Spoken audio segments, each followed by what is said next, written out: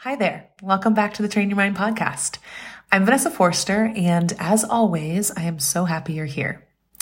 I am currently smack dab in the middle of the launch for my 3 months to your next level performance group coaching program, and I've noticed a theme in the applications, which also matches exactly what I've seen in my one-on-one coaching, by the way.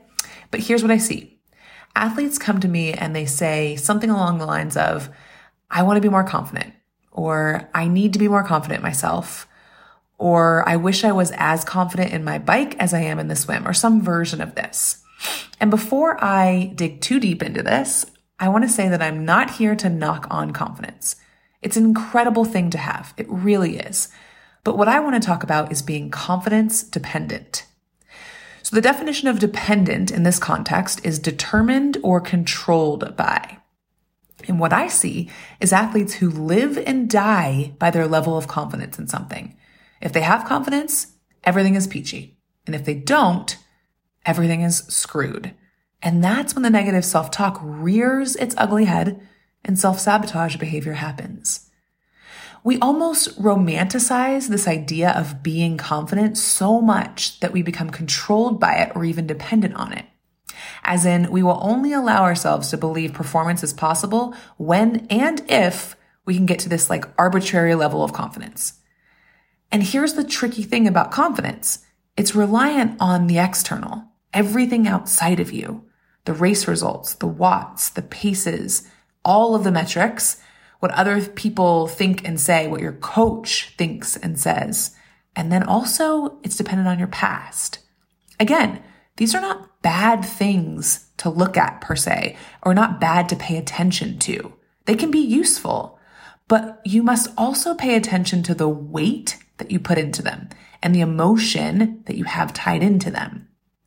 If you become confidence dependent, then you're always looking for something outside of yourself to tell you that you're ready, you're good enough, or you're strong enough.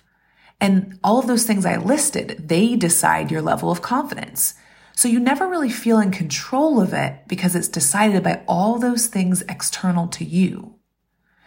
So inside my coaching, we make a distinct difference between confidence and self-confidence. You may think you need more confidence, but what you really want is self-confidence. And if we drill a little deeper, if you're someone who's confidence dependent, then what you really want is more self-trust, which is a component of self-confidence. Because a person who is dependent on confidence is lacking in self-trust.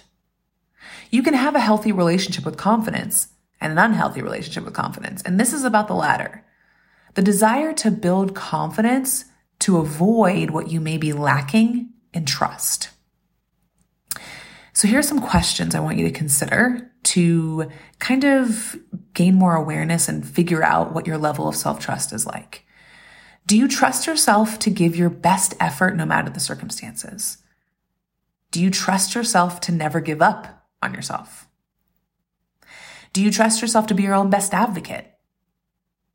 Do you trust yourself not to use failure as a weapon?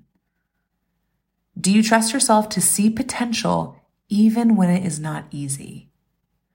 I want you to consider these questions and notice how they can't be answered in metrics. They shouldn't be answered in metrics.